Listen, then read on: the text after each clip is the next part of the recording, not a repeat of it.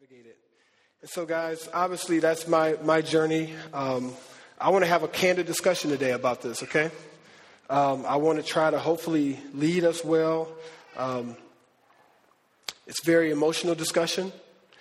So I'm going to ask you guys, if you can, let me share. I'm going to try and come at it differently. I've had a test run with our MAC groups, and I want to try and come at it differently and hopefully be an encouragement to you, but also make sure that I keep it real and be honest about where we are as believers. Okay, so just want to prepare our hearts for this discussion. I'm going to probably ask, maybe it would be a great miracle if I can finish well and toward the end have a little time for questions. I know all you guys are doubting that, but God does miracles. Okay, I've seen people. The Bible says He risen people from the dead, so I can stop early. Okay. All right. Let me pray for us, and then we're going to jump right in. Lord Jesus, we love you, and we just pray that you would help us engage this topic in a way that's honorable to you, that equips the saints, that encourages people who are struggling with same-gender attraction, that educates us to learn how to be your people in your world. I pray, Holy Spirit, you would guide my words. Give me wisdom. Give me insight as I think through things. If you desire, Lord, give me the insight to change where I'm going in a different place. Remind me of different examples. Lord, just do your work for your glory. We pray you would be exalted and the people of God would be encouraged to live holy lives, to look at the culture and look at it redemptively. We pray this in Christ's name. Amen.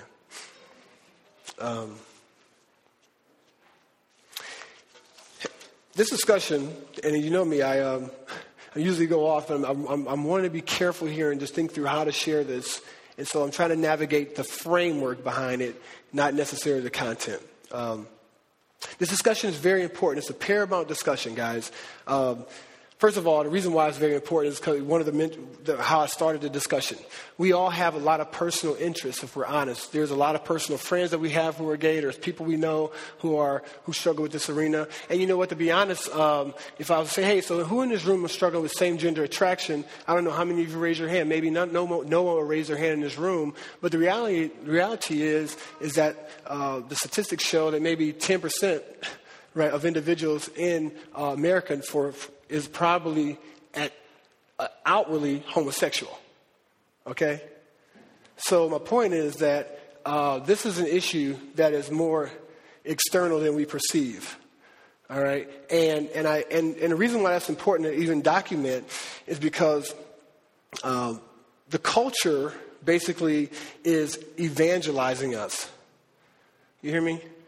The reason why we even saw as elders to say, man, we need to talk about this is because whether we know it or not, the culture is actually trying to evangelize us. And we're seeing that because we're seeing Christians that love Jesus kind of taking the cues of the culture.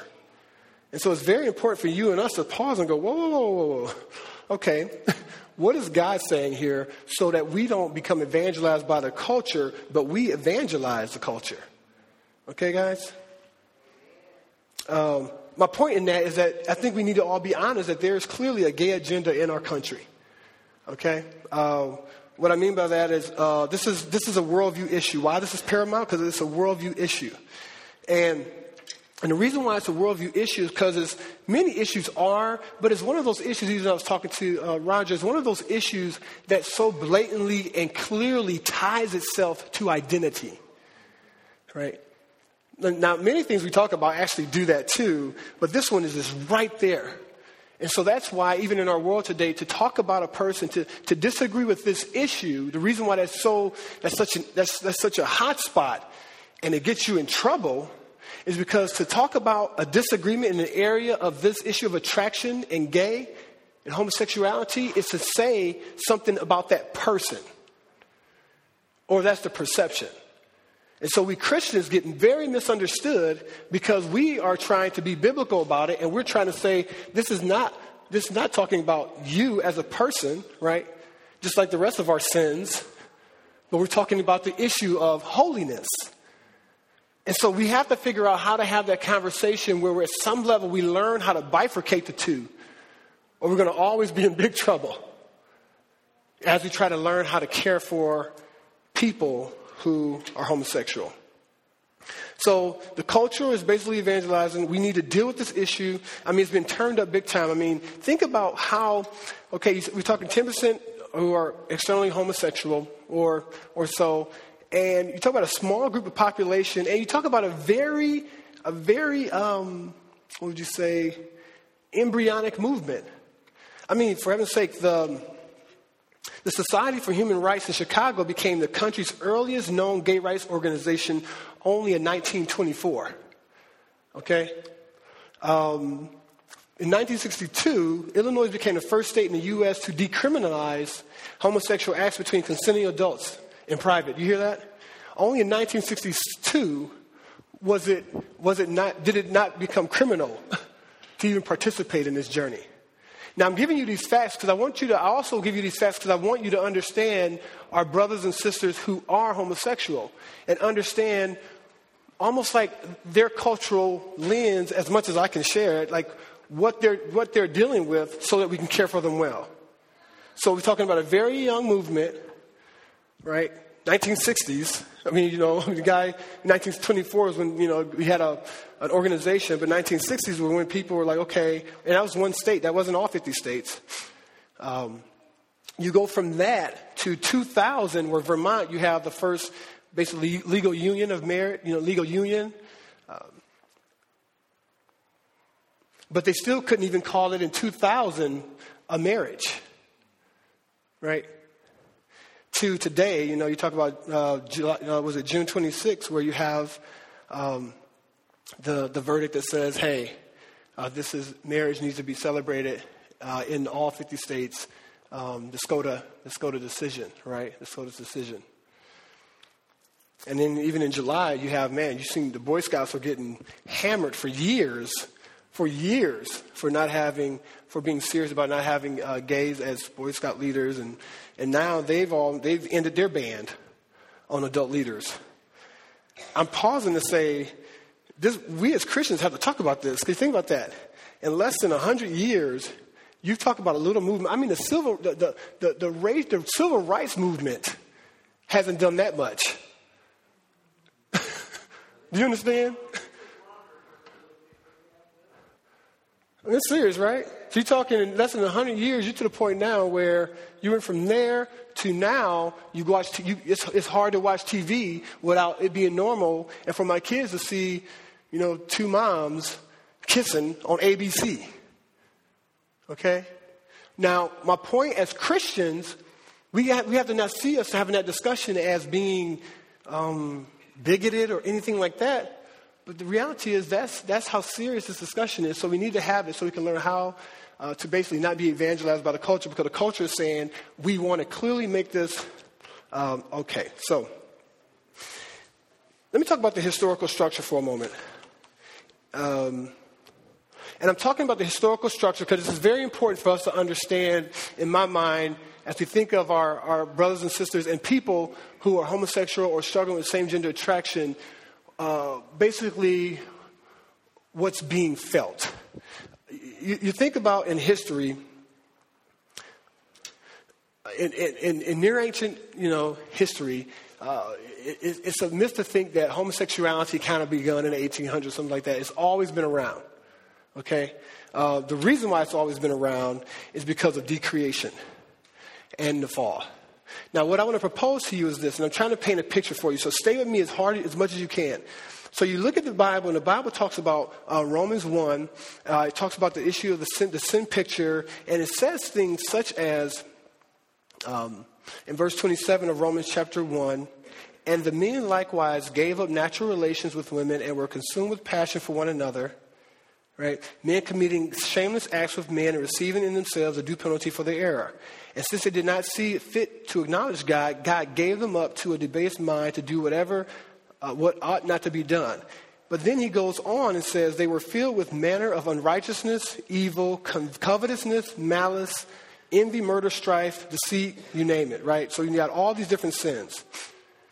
What's beautiful about that is that he's talking about the decreation of man, and he clearly talks about this reality of the unnatural reality of same-sex intercourse.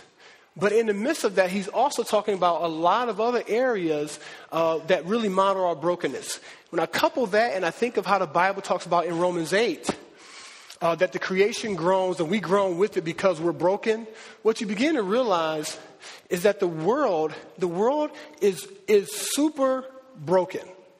And that every person starts out marred and messed up, right, in many different ways.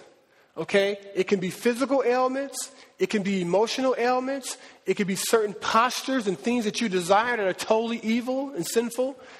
But what we know because of the fall, because of us sinning, is that all of us have this gravitation to be decreative. That is to kind of destroy ourselves and to kind of be our own gods and to fall prey to our own desires. Okay? Is that fair? So that's where we are. Now, that's the reality of the world. In history, homosexuality was seen as debauchery and seen as like in two frameworks, either really celebrated or in normal culture, it was seen as something that was looked upon negatively, holistically, just talking about the culture in general. Okay? What happens when you and I, as broken people, have sin in our life, there's a couple ways we can deal with it, when we realize that brokenness. So there's brokenness. So whether you're a believer or unbeliever, there's three things. You can either be depressed. So you see your lack of, you see your brokenness, you see you don't stack up, and you can either be depressed and kind of implode, and that's what happens. People get depressed, and not just Christians, but even unbelievers. We see our broken state, and we fall into like, woe is me, I'm nothing. Or we glory in it. We say, and it can be an overcompensation. We say, whoa, well, I'm messed up. Well, wait, no. Okay, versus being depressed, I'm just going to dive right into it. Okay? Or we propose another option, a redemptive option, where we say, wow, I'm broken. I'm messed up. Wow, but God loves me, and he pays for my mess upness, right? And I can redemptively engage me being messed up, but trusting God. And the goal is not to not be messed up, but the goal is to enjoy Christ and be holy. So those are the three places that we can go, right? Now, I bring that up to say, a person who is who's a homosexual, is born in the world, and I'm going back into ancient Eastern times, and the world is saying that there's something wrong with you. Okay? Again, you can go to some areas like Corinthians and some other places, and you can glory in it. But for the most part, we would say the culture looked down on homosexuals. All right? And that's throughout culture. In fact, still today, even unbelievers, this is not a Christian thing, I'm talking about unbelievers did. Okay? For heaven's sake, when we passed SCOTUS, Sarah and I was talking about how didn't ISIS throw somebody off didn't they kill some gay guy just to kind of show their disdain for how we are as Americans? The world looks at the West as like we're the ones who bring all this debauchery and all this craziness. Right? That's just kind of the framework. If you travel all over the place, right? You get that mindset. So I'm saying I'm trying to separate from right at this point, not talking Christianity, just talking the world in general. So if you're a gay person and now you realize, man, this is wrong because obviously the Bible tells us it's wrong, and as a gay person, even if you don't read the Bible, because I'm sure the Bible, because I think the Bible is a commentary on how our hearts feel, even when we don't acknowledge it or not. So I'm proposing that the unbeliever who doesn't even know God initially knows, man, this is not right. And the world tells you it's not right. Guess what you feel? You feel shame. And what I'm trying to do is paint a picture for our brothers and sisters who are gay. So you feel shame. You feel like, man, I'm like this. The world doesn't like that I'm like this, so something must be wrong with me. Okay? You either get depressed because the world doesn't like you, right? Or you think the world doesn't like you, the perception. Or you glory in it, Romans 1. You say, well, this is who I am. Right, and cause that's why even I think of gay rights, and I think of, it's one of the only areas that the Bible says it's sin, and yet we kind of throw a parade for it. That's the issue of glorying in it, right? So you go throughout history and you're continually feeling like who you are as a person is shameful. Does that make sense, what I'm trying to... Okay, so you're going through history and you're feeling like who you are is shameful. And so what it seems to have happened in history is that individuals have overcompensated and you have different camps. But what's happened in our history here is overcompensation is glorying in it. Okay? That's just the world. So the world has already indicted you. But then we, as the Christians, we have good truth here. And I'll read a few things. We, in Genesis 1:27 and 28, will say, so God created man in his own image. In the image of God, he created him, male and female, he created them, and God blessed them, and God said to them, be fruitful and multiply, and fill the earth and subdue it, and have dominion over the fish and over the sea and over the birds of the heavens, and over every living thing that moves on the earth, right? And so we start to see the reality of our conclusions being that the Bible says man and woman were created for marriage. That's what marriage is. You can go on to other verses.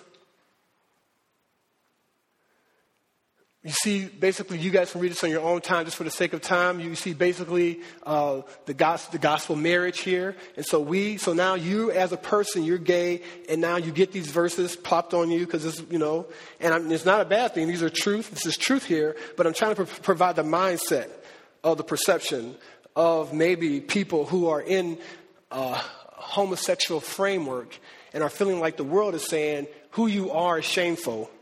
And then we as Christians are proposing, instead we want to serve, but we have this issue of you're feeling shameful, and now we shame you with, hey, look what the Bible says, get it together. Okay? Now, I'm not saying we're bad. Hey, this is truth, and you know I'm a man of truth. But I am asking what's most helpful. And I want to propose a framework that's really helped me as I was just reading and listening to sermons and things of that sort. So this is the great Christian marriage here. Keep going, please. Leviticus, very clearly, you shall not lie with a male as a woman. It is an abomination. If a man lies with a male as with a woman, both of them have committed an abomination. They shall surely be put to death. Their blood is upon them. Continue to go on, please. Matthew's really clear again about the concept of what is marriage. Keep going, please. Issue of Sodom and Gomorrah, talking about don't do the wicked acts of having sex with other men. Continue to keep going. Same thing in Judges. Continue to keep going. Corinthians 6, I believe, 9 through 11. Again, you see what God is saying very clearly about homosexuals. Or do you not know that the unrighteousness will not inherit the kingdom of God? Do not be deceived, neither the sexual immoral, nor idolaters, nor adulterers, nor men who practice homosexuality. So you see, God has given you this reality of all these sins, and we're going to talk about that journey in a moment. But again, you see the reality of what the Bible is saying, and now you're a homosexual. Based on that, in addition to how the world perceives you for many, many, many years, the question is, what is the result? Does that make sense? What is the result? We're saying clearly, the Bible says marriage is between a man and woman. That's right. That's biblical. We're saying that a homosexual who's engaged in homosexual practices are practicing sin. It's clear in the scriptures. But a sin, we would say that you can be washed clean from, which we'll talk about in a moment. But what I want to propose, so now you're a homosexual, that's the world you live in. That's the water you swim in. I think it's important for us to think through that and understand that as we want to serve our brothers and sisters who are practicing homosexuals. People who are practicing homosexuals, and our brothers and sisters who are struggling with same-gender attraction, but they're really struggling. I think we got to pause and think about that. If this is your struggle, I'm sure there's a sense of shame. Or you kind of cloak it and you just bawl out. All right, well, I'm just going to do my thing. Because you don't want to have to wrestle with having a shame. So you're going to say, well, I'm just going to glory in it. Right? And then here's what happens. I would propose the result of that backdrop is a couple things. Then homosexuals begin to have the perceptions of Christians that we, in essence, because of these verses, because of what the culture says, that we are a danger, and notice this, to their identity. Okay? So now it's about what you're trying to change who I am. Right? It's an identity issue. Okay? And so what does that look like? It looks like, whether we say it or not, sometimes we can actually make, I don't know, do you have any homosexual friends? Do you connect with your homosexual friends? You either feel like this. You either feel like you can say nothing. You just got to hang out with them and kick it, because I have homosexual friends. I have a guy, I know some practicing homosexuals. I have a couple of friends who are same gender attraction, and they're fighting hard. And what happens a lot of times is you either say nothing, right, or it comes off, and maybe sometimes we feel that the goal is to make them heterosexual. You hear me there? And I want to propose to you that's not the goal. And I think we either think, man, I don't know what to say, or hey, man, you know what? Was it from birth? I mean, really, it was because your uncle raped you, right? So, hey, man, if you just kind of like believe God and renew your mind and like and get the lies out of your belief system and, hang around, shake people and go to Exodus and do all these things, eventually you won't feel those urges and get married. It's going to be awesome.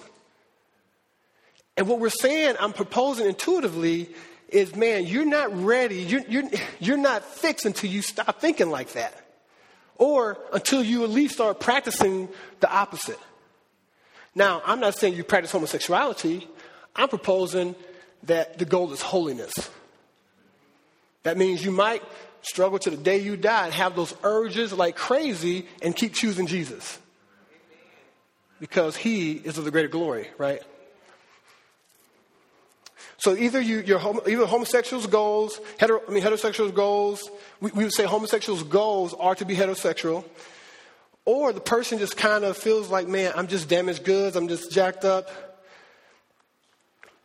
or the unbeliever or the homosexual person thinks, man, to live a life that you want me to live, to be who you want me to be, means I'm going to have to miss out on many of the areas of life that seem to be so grandiose, seem to be so awesome. Let me paint another picture. I agree with this brother. He was talking about it in one of his talks.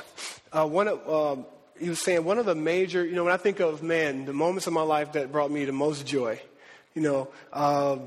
like figuring out my Christian journey and realizing I was a believer. I was like, man, really I'm a believer. As I began to seek God, my marriage, Mary and Sarah, and the birth of each of my kids, right?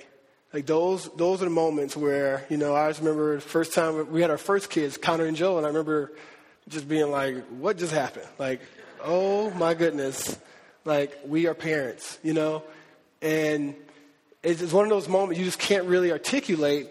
And even marriage, you're up there and I talk for a living and I'm up there and I barely could talk to her. I was so nervous because, man, I'm giving my life to this woman, and I'm just like, and I remember I said, with this wing, and, I de-wed. And she was like, did you say wing? I was like, I said wing, and I was so nervous because I'm madly in love with this girl. I'm sitting, I'm just like, oh my goodness, I'm about to do this, But you know what though? The homosexual person is not stupid. And they also know that, man, that culture, what they're asking me to do, they're asking me maybe to never get married. They're asking me, man, to maybe never have a child. They're asking me, and you fill in the blank of all the things that a person would have to give up because of their choice for holiness. I'm not saying it's bad or right. I'm just proposing, man, this is hard for our homosexual brothers and sisters. When I say brothers and sisters, people who are fighting and not wanting to practice, and homosexuals who are practicing. I just want to provide some sense of compassion and like, hey guys, this is super difficult, right? So with all that said, you have shame upon shame, in my opinion. We're not trying it. It's a perception. I just had a guy totally misunderstand me yesterday, but sometimes you get misunderstood. But this is the reality for many homosexuals. Now, so then if that's the case, I think because that is the case in many instances, I personally believe the discussion of origins is unhelpful. Personally, I think when we start arguing with homosexuals about, did they always feel like they were homosexual, or did it come from an incident and all this stuff? The science of it all, to me personally, is unhelpful if this is the reality. God, I don't think we have the moral platform to start talking science. I'm not saying we veer from Scripture. I'm talking about the science piece. I also think it's kind of unhelpful to determine, a lot of times I've talked to Christians where, this actually happened to a good friend of mine, we're talking about the sin of homosexuality, and he was like, well, but it is more unnatural. I'm like, okay, the Bible says it's unnatural, for sure. But I think that's unhelpful to say, hey, there's all these sins. I know it's in that paragraph, but yours is really unnatural, right? I think that's unhelpful. It might be true, but it's unhelpful. Like, what does that even matter when we're talking about don't do it anyway, right? You ain't supposed to covet, you ain't supposed to be homosexual. Like why? Why do we, what's the goal there? So I personally would say that's unhelpful. And my goal here is to talk about the framework, build some compassion, and now just talk about the journey of what are you doing in the midst of the struggle.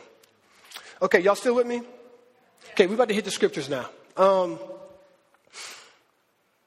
I want to propose that we as Christians, our aim actually should be to provide a redemptive conversation. All right? And the redemptive conversation seems to me to be really clear when we talk about the issue of brokenness that we brought up in Romans 8 and also Romans 1, when we look at 2 Corinthians chapter 12, verses 1 through 12. Okay, guys, look at this passage with me. And look what the scriptures say. 1 through 10, I believe, actually. It's not 1 through 12, it's 1 through 10. You ready? Because this is important. If you don't miss, I don't want you to miss this exegesis part. Okay, we're hitting the word now, so I want you to make sure you hit this. You understand the exegesis here. Look what's happening here. Because the question is, what is the homosexual to do then, Eric? If you're saying, man, they got a bad rap, it's so hard, this thing is almost like anatomically connected to them, it is an issue of identity. Well, what do you do? What do you say? What do we do with culture? Right? What do we do? Well, I want to propose, it seems right here, a really cool snapshot of what's really going on. Let me read it to you, then we're going to parse it out, and then hopefully it'll make some sense. It says in verse 1, I must go on boasting, though there is nothing to be gained by it. This is Paul talking. I will go on to visions and revelations of the Lord. I know a man in Christ who 14 years ago was caught up to the third heaven. I'm reading this for context. Whether in the body or out of the body, I don't know. God knows. This is Paul just saying, hey man, y'all think y'all all that as super apostles. I'm actually awesome. God has done all this stuff in my life. I know people you don't know. I know guys who've been in heaven and seen things and know things that you have never even fathom. And he's like, man, I shouldn't be boasting like this, but I'm doing it to humble you guys because you guys think you're awesome. Actually, I'm the true apostle. That's the context here. Paul trying to level the playing field. Okay, guys? He says in verse 3, and I know that this man was caught up into paradise, whether in the body or out of the body, I don't know. God knows. And he heard things that cannot be told, which man may not utter. Verse 5, on behalf of this man I will boast, but on my own behalf I will not boast, except of my weakness. He's like, so what I did, even though I'm awesome, and I got all these stories, and I've written 12 books of the Bible, I'm not going to talk about me, but I'm going to let you know I'm so tight, I know people who are tight, right? But I ain't going to talk about me, though, so I can stay humble. And he says, but listen, I want to just talk about my weakness. And look what he does here. Don't miss this. Verse 6. Though, if I should wish to boast, I would not be a fool, for I would be speaking the truth, but I refrain from it so that no one may think more of me than he sees in me or hears from me. Verse 7, so to keep me from being conceited, because of the surpassing greatness of the revelations, a thorn was given me in the flesh. He says, so to keep me from being arrogant and prideful because of all the stuff that I've experienced in ministry, right? What God has done in my life, you see what he says here? A thorn was given me in the flesh, a messenger of Satan. That's an apposition, a grammatical deal when you say the same thing in a different way, right? So he could have just said, a messenger for Satan was brought to harass me. And it would have been the same thing as saying a thorn in the flesh. Okay? To keep me from becoming conceited. That's the reason. 3 times I pleaded with the Lord about this, that it should leave me. But he said to me, my grace is sufficient for you, for my power is made perfect in weakness. Therefore, I will boast all the more gladly of my weakness, so that the power of Christ may rest upon me. For the sake of Christ, then, I am content with weaknesses, insults, hardships, persecutions, and calamities. For when I am weak, I am strong. Guys, don't forget this passage, okay? Look what he's doing here. Look at Paul's struggle. Oh, verse 7. Let's just do some observation. So Paul's struggle, whatever it is, and historians, there's 100 reasons why people think what Paul's struggle was. Hey, guess what? No one knows what Paul's struggle was. No one knows what Paul's struggle was. But here's what we know. We know that the struggle, whatever it was, kept him humble, verse 7. Can you pop it back up? Yeah, you got the right. We see it keeps him humble in verse 7. It was in the flesh, right? And it harassed him. So it was physical. It was something that made him, emotional. It was something that he was frustrated by. Guess what? Verse 8, the scripture says he begged Jesus not to have it. Right? He says he pleaded to the Lord, take this away from me. Take this away from me. Take this away from me. Right? And we know that the struggle he had was continuous from the text. Those are just observations. You see that? Whatever the struggle was, it was a serious struggle.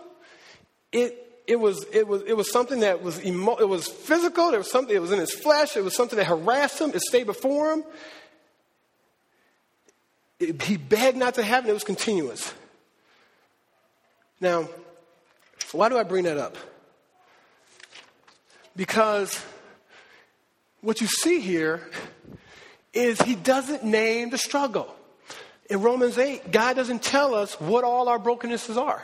See, the thing in the room here, here's what we all do. We all play kind of Monopoly with our struggles, right? We try to trump each other. And we try to say, okay, so you struggle with anger, but I'm glad I don't struggle with adultery, right?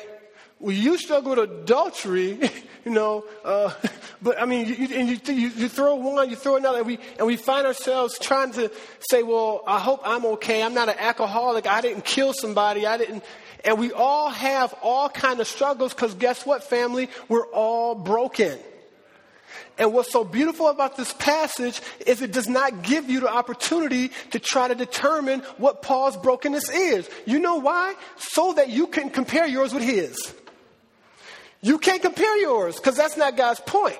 God's point isn't for you and me to say, well, I'm going to judge if Paul's is better than mine because if not, then I don't have to listen to the scripture. You see that? But see, everybody has to listen to the scripture. Guess what? Even homosexuals. Because guess what homosexuality is? As we read the text, as we understand scripture as Christians, it is another reality of our brokenness. And what God is saying through Paul is that he totally affirms that the world is hard. He totally affirms that some of us are walking around, if we're honest about our thorns. See, that's the one thing, if I can take a commercial break. See, homosexuals have their thorns just out there for everybody to see, and it's hard. But we have learned to hide many of our thorns. We have learned to put stuff on them and make them numb and to just act like it's not there, but they really are. And so the real reality here, I'm proposing, I've always said this as our church, is that, man, when we provide a plausible place for a homosexual to realize you got a thorn, I got a thorn. And when they see that, I think you'll see them raising their hand in small group going, I struggle with this, and that's okay because you're just crazy as me. You just got another thorn. But I'm proposing because they don't see that. They don't see a people of God saying, here's my thorn. Here's what I want to do. I want to cheat on my wife. I want to cheat on my husband. But God's grace, every day I don't. I go to the airport and I have to cover my eyes. Or I want to cheat on my taxes. Or I want to be conniving. I want to worship money. But man, today God gave me the grace not to worship money. Or I want to, this guy hurt me in a relationship. Or this girl hurt me in a relationship. And actually I want to kill him. But God gave me the grace not to just wild out and shoot him. We don't like to talk like that. We don't want to be honest about the thorns in our flesh and the brokenness in our lives. And so homosexuals going, I can't go to that community because, man, they don't struggle like me. But we do if we're honest. We do. And so a dear friend of mine, Chris, I've seen this played out practically. Here's a brother who's for years is like, Eric, I'm hurting, man. I want to have a relationship. I've tried to date women for years. This is not working out. I just dated this other girl, didn't work out. I like dudes, man. I don't know what to do. I want to love Jesus, but this thing is hard, Eric. Help me. Give me some counsel. What do? I'm just going to keep having this absence, this void, this thorn, this Satan harassing me for my whole life. Eric, really? I've begged God to take it away. Help me, Eric. What do we do? What is God asking me to do? Lord, please. He's saying, give me another sin. I'll take another one. Please. None of you know this. How old was Brett when he died? How old was Brett? 23? I didn't these guys, their son died when he was 23 years old. One of my dearest friends, I had an opportunity to disciple him, and,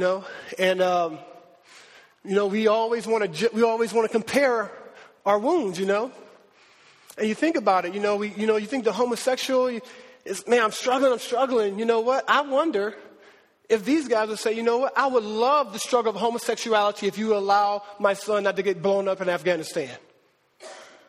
I wonder if they would say, give me the struggle. I'll take it. I'll struggle with homosexuality and give me my son back. But guess what? That's been their struggle. When their son died, I was in Africa and I got these emails and I see everybody saying, oh, we're so sorry for Brett. And I'm in Africa going, what do you mean we're sorry for Brett? What happened to Brett?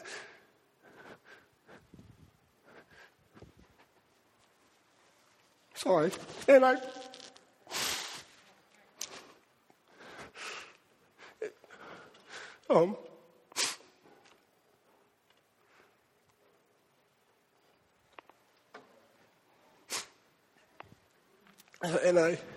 find out that he's been killed. He was in the army, and he was killed. And he was in Afghanistan trying to serve his country and make money to go to college. And he was going to get married that coming November. He was going to get married in November. The guy would love the Lord. But all I'm saying is you don't think, I remember for years watching this guy, just wondering, Eric, man, I don't know if, really struggling, like, how am I going to walk with God now?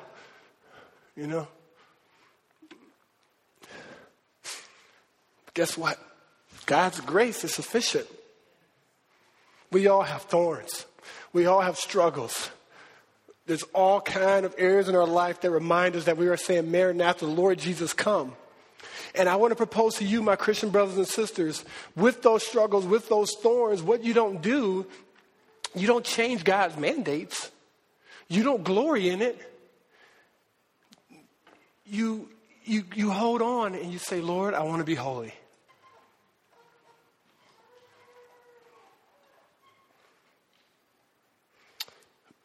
The guy, he dates some dudes. I think he's dating somebody right now, but he's struggling. I'm praying he'll come back, but it's hard. You know what? What was God's response? You got the thorn. Pause. I want to serve you. I mean, why would God would just say, hey man, well you're a great Christian. let me take this away from you so you can be more freed up to honor God. Right? Whatever that means. Didn't happen. He says, take it away from me, Lord. And guess what the Lord said to Paul, the greatest theologian in New Testament history, the greatest theologian. What did God say to Paul? He said, no. Take it away from me, Paul. Jesus, take it away from me. Free me up. And Jesus says, no, I'm not going to take it away from you. And what does Paul say? Paul says, I want to give you a little commentary on why God did that. Because God wanted me to stay humble. Right? The conceitedness. So God, it seems in the scriptures, is saying the thorn you have in your flesh is so that you will never think you all that, because you will remember, I got this issue. I know ain't all that. Because, man, every day by God's grace, I'm not practicing this. I'm not doing this. I'm not giving in to the harassment of Satan. You hear me, family? This is Paul. Paul saying, people look at Paul, man, you're awesome. And Paul has his head down like, only if you knew, brother. Only if you knew. Only if you knew my thorn.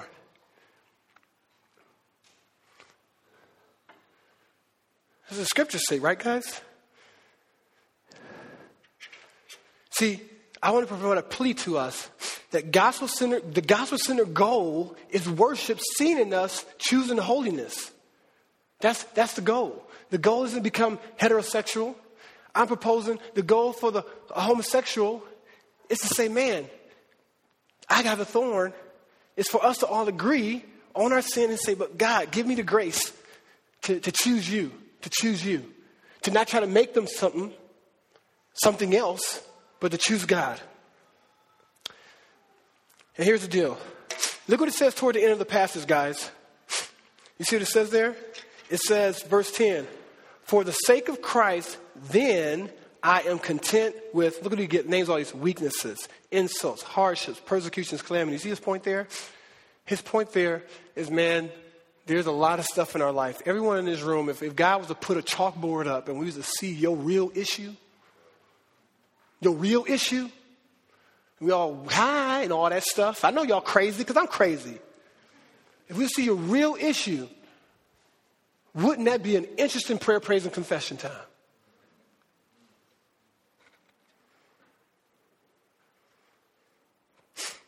And he says here, contentment. See what he's saying there? So you go, Eric, well, what's the answer to that? What's the answer to the person who won't ever get married? Right?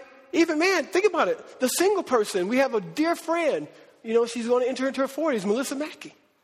She's awesome. Great woman of God, And she has a desire to get married. It's not an idol, it's a desire. And for whatever reason, at this point, God has said no. See, all of us in our life have areas. See, the world tells you, fulfill every desire. Right? The world tells you do whatever you got to do to make sure you feel like you fill up all the holes before you die and become worm food, right? That's what the world tells you. God says, look, there's something about the beauty and the worship of Christ when you say, man, there's something I really love, but man, if it goes against your plan, I won't do it. There's something that's cool about that kind of allegiance that has joy, that builds sanctification, that builds perspective. See, so the Christian life, the thing about it is that the Christian life goes against the flesh in many ways. And so actually experiencing Bible-centered, gospel-centered, Holy Spirit-filled Christianity, there's a lot of things you choose not to do that you actually want to do. Or am I just the only nutball up here? But because we love Jesus, we say, Lord, I'm going to try, by God's grace, go 10, 20, 30, 40, 50 years and ask that you would allow me not to what? Galatians 5, gratify the desires of the flesh for the sake of knowing Christ. We ain't trying to change homosexuals, please. That's not the goal. The goal is Christ. Just like the goal is Christ for you in the midst of your thorn. Are you hearing me, church? To obey is to live a life that honors Christ. Look what he does here. I love how he likens his strength in our weaknesses. I love that he's like, in this one here, I'm not going to take it away, but I'm going to help you. I'm going to give you the power. And grace sufficient, the word is like enough. I've provided. It's the sense of like, hey, I'm not going to take it away from you, but I'm going to give you enough to make it on through, right? I'm going to help you through it. I'm going to carry you. I'm going to work with you, but you're going to have to go through it. And many of us, we spend our lives, including myself, trying to figure out ways, how do I set the deck where I don't have to go through that? But I get the goal without the journey. I don't want the journey. I want all the good stuff, right? You know, that's how we are, right? You get Lucky Charms, you want to eat the marshmallows, you know? Don't give me all that, right? So, and this is more, this is a little more academic, and I'm just trying to know it's not like an exegetical talk, but I hope you hear my heart here, guys. So, what is life together? Life together is that we can't fix broken people, guys. I mean, we can't even fix ourselves. And so the cool thing is that God is saying in that text there, what a liberating passage for you and me today. What a liberating passage to see Paul say there was something in my life, guys, that I didn't tell you about that plagued me my whole life. And I begged God to take it away, and he didn't. And guess what? God was glorified by it. See, now sometimes we can think the goal is no more sin, don't sin. The goal is always Christ, holiness. And that's why I told that dude, it ain't about you falling here and you didn't. Man, it's about you fighting, brother. You're seeking God and you're asking God for grace and you're trusting Christ. I talked about that college student back in the day. See, some of us need to hear that. Some of us need to hear that there's fresh grace daily in here right now. You've been given up and felt like, man, but this is the 5,000th time I've struggled. The same thing? God can't be that gracious. He can. Let me just recap. I'm convinced when we show an environment where everybody has a thorn in the flesh, when we really show that, I had a sister, I told you that once, she sent me she came to me or he wrote me, wrote me a letter, I forget which one, but I got word from my sister. She was like, look, I'm kind of tired of sharing my prayer requests because I feel like I bare my soul and then people talking about pray for my uncle. And she's like, isn't that real though? You put yourself out there. You're like, oh, y'all want to do community? Oh, cool, we're going to do community? Oh, we're going to be like real, right? We're going to keep it real. We're going to be like praying for each other and talking about our sin. Cool. And then you write your whole paragraph down about your porn addiction and your masturbation. You know what I'm saying? And then the next dude talking about, pray I have a good football game.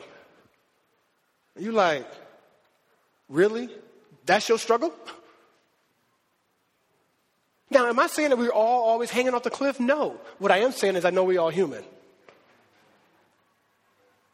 Right? And the sister said, hey, I'm just trying to understand, do you want me to be, are we bearing ourselves? What are we doing here? We doing community? I thought that was a good word. That was a good word. I don't think the goal is just to kind of overshare, but I think there's something about redemptive community where people go, man, those guys are really struggling with some stuff, and they're fighting. So see that the difference here, the culture wants to evangelize you and me and say, hey, yeah, keep it isolated, and then we'll keep evangelizing you. You'll feel bad about this segment of society, and you'll start actually giving prey to it and start not being fair about what the scriptures say. No, we're going to say homosexuality is wrong. It's sinful. It doesn't honor God. It doesn't provide the design that God has made men and women. But guess what? So is covetousness. And go down the list. And now, what does it look like, 2 Corinthians 1:12, to live a life with a thorn? Our recap, historically, homosexuals, I feel like hid from brokenness, either hide from brokenness or glory in it. The homosexuals' perception of Christians is we are a danger to their identity because of what their perception is and what they've seen historically. Because the world has just kind of said, we give up, right? Come on, come hang out. And we're the only ones now still talking about it's wrong. and providing that Christians should aim to provide a redemptive conversation by helping a homosexual realize your identity is not in your sexuality. That's not where your identity is. But actually, we want to reclaim your identity that is in Christ. Put your identity in Christ, not in your sexuality. Which shows itself that when we all realize and admit that we're broken, the goal is Christ, and that God's grace is enough. Think about it. We're going to have a time next week, not next week, week after next, where we're going to have a question time. All questions are game, question and answer time. My prayer is that my goal is for you to go, okay, biblically, that's what the Bible says. Man, hopefully that gives me some tools on how to engage broken people, specifically the homosexual camp. And wow, a little compassion. It must be hard having those struggles. But remembering we're all broken. It's hard. We're going to do tithe and offering right now. And then we're going to do a time of communion. I'm going to pray for us. My prayer is that God would just allow us to be a people who are aware of our own brokenness and are compassionate toward those who are broken, but that we don't, in that compassion, thwart God's truth or fear man over God. If you are new to this church, we ask you to keep your wallets to your side and your purses down.